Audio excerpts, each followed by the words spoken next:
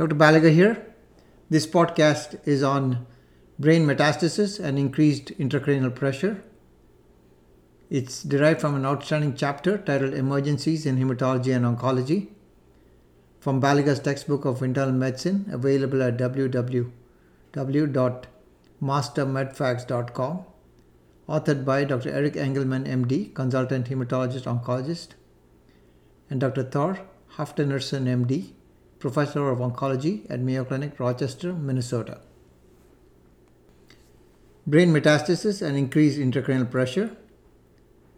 Brain metastasis can lead to cerebral edema and increased intracranial pressure, causing neurologic dysfunction and morbidity. Pathophysiology. Brain metastases occur from hematogenous dissemination of tumor. The distribution tends to follow the blood flow volume of the brain, with the majority occurring in the cerebrum. Brain metastases typically occur in the watershed areas of gray matter, white matter junction. Brain metastases can cause obstructive hydrocephalus and brain herniation. Principal causes.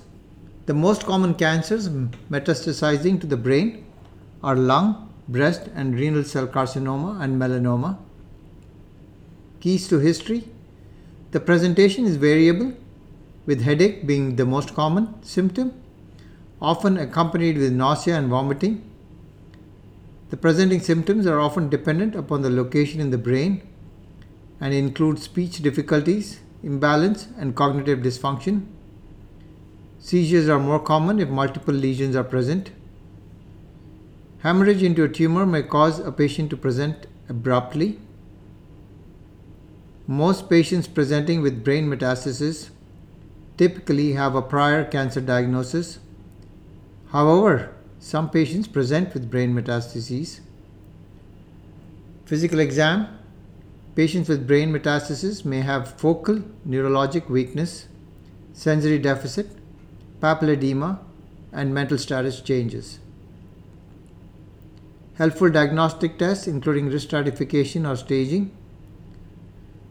Contrast enhanced MRI is the diagnostic method of choice and superior to a contrast enhanced CT.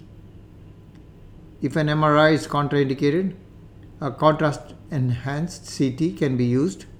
A CT is less sensitive, particularly for metastasis in the posterior fossa.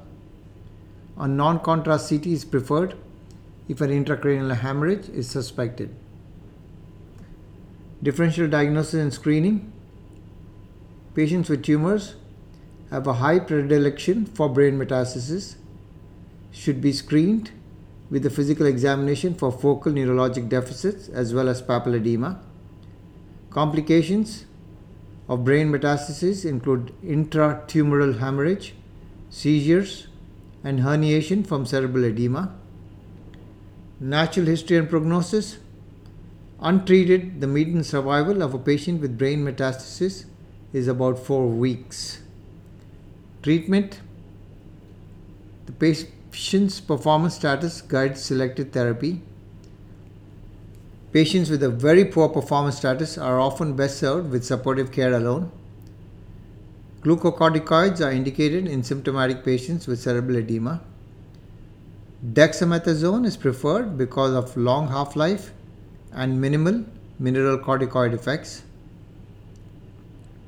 A 10 to 16 mg IV initial dose followed by 4 mg every 6 hours is often used.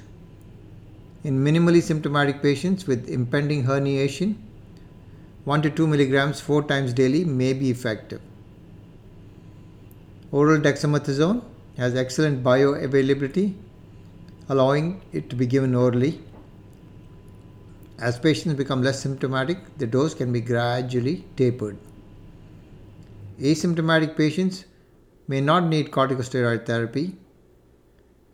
Mannitol should be reserved for patients who are critically ill from cerebral edema. Intubation and hyperventilation may lead to a rapid decrease in cerebral edema, but their effects are transient and are rarely needed. In patients with good performance status, resection, radiation therapy, or both are commonly offered. Surgical debulking can rapidly decrease intracranial pressure and provide tissue in patients who do not have a prior histologic diagnosis. Stereotactic brain radiosurgery may be considered. Whole brain radiation therapy is commonly utilized in patients with multiple lesions or tumors that are too large for either surgery or stereotactic radiosurgery. Seizures are the presenting symptoms in 10 to 20% of patients and should be treated aggressively. Prophylactic anticonvulsant therapy is not recommended. The management of refractory seizures or status epilepticus is same as in patients without brain metastasis. When to refer? A referral to radiation oncology and neurosurgery is recommended for most patients. Multiple choice question. A 42-year-old female was struck from behind during a motor vehicle accident and presents to the ER for evaluation. Routine CT of the brain shows no evidence of an intracranial hemorrhage, but does note the presence of a 3 cm left parietal mass without surrounding edema. She describes a history of diffuse large B-cell lymphoma treated with 6 cycles of chemotherapy 3 years prior, with a complete remission successfully obtained. She otherwise has no complaints at this time and denies the presence of any peripheral lymphadenopathy. Which of the following would be the next appropriate management option? A. Administration of dexamethasone 10 mg IV in the ER. B. Radiation oncology consultation for stereotactic radiation therapy. C. Administration of levetiracetam or Keppra 500 mg daily twice a day. D. Medical oncology consultation for administration of chemotherapy for relapsed lymphoma. E. Neurosurgical consultation for biopsy. The answer is E. Neurosurgical consultation for biopsy. Brain metastasis can present in different ways dependent upon the location and presence of surrounding edema. Malignancies that have the highest predilection to metastasize to the brain include lung, breast, and renal cell carcinoma, as well as melanoma.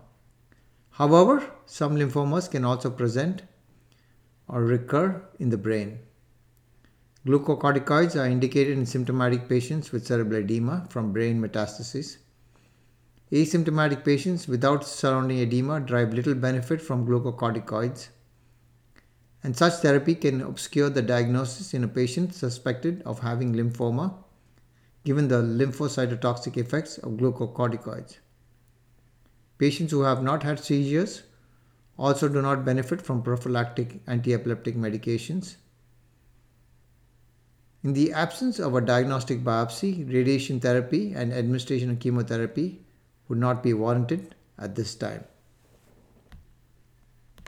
This podcast is derived from an outstanding chapter titled Emergencies in Hematology and Oncology, derived from Baliga's textbook of internal medicine, available at www.mastermedfacts.com. The chapter is authored by Dr. Eric Engelman, consultant hematologist oncologist at Dubuque, Iowa, and Professor Dr. Thor Haftenerson, MD, who is professor of oncology at Mayo Clinic, Rochester, Minnesota.